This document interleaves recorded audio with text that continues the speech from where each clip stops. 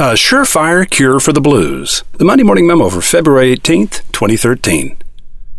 Nothing sounds appealing. Have you ever had that feeling?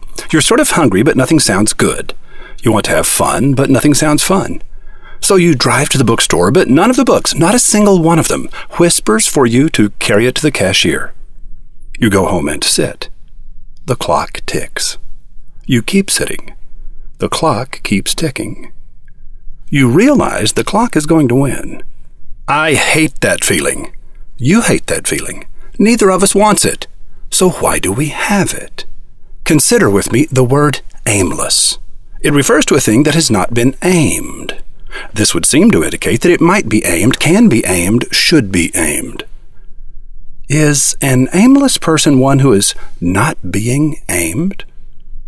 Now consider the word pointless. It refers to a thing that has no point. Physically, such a thing would be dull.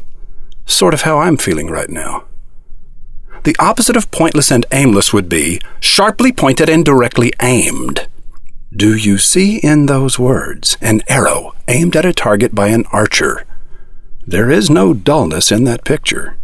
Notice the fingers on the string, the hand pulled to the cheek, the sweating bicep, the zeroed eye. It requires energy to aim an arrow. But at what shall we aim? Good news. It really doesn't matter, since any nearby target can be hit. The surefire cure for the blues is to aim pointed energy at something. The object of your aim is of no importance, since all that matters is that you can physically see that your target was hit. I will now stand up and clean my office. I don't relish the idea. I'm really not in the mood. So who's going to make me do this?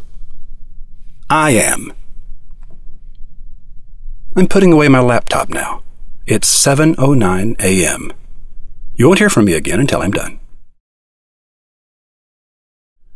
Okay, it's 8:31 a.m.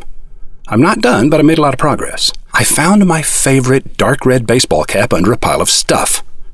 Martin Rappaport gave this cap to me. I quit wearing it last summer when it got sweat-stained and salty dust collected where the crown meets the brim. Not a good look.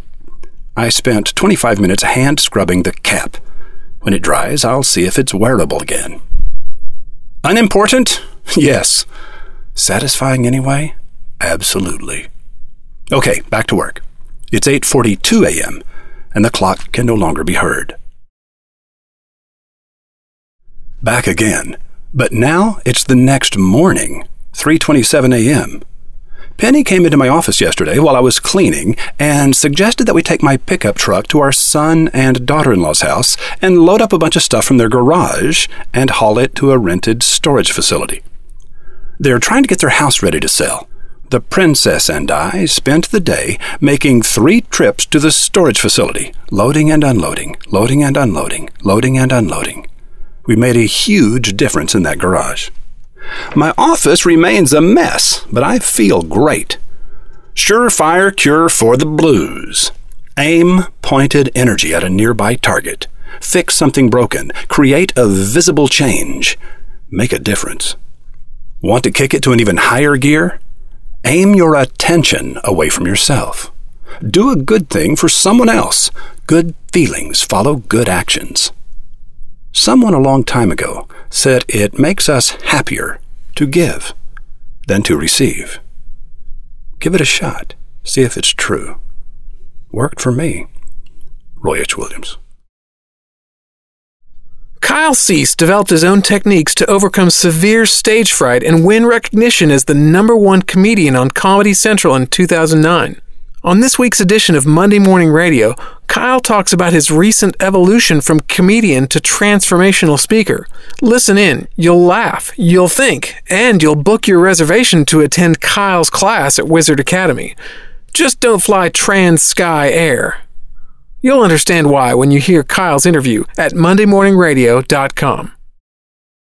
Kyle Cease is going to help you think different thoughts. Different thoughts lead to different outcomes. Different thoughts equal a different future. Give Kyle Cease 2 days and he'll put you in the groove of greatness. March 6th and 7th at Wizard Academy.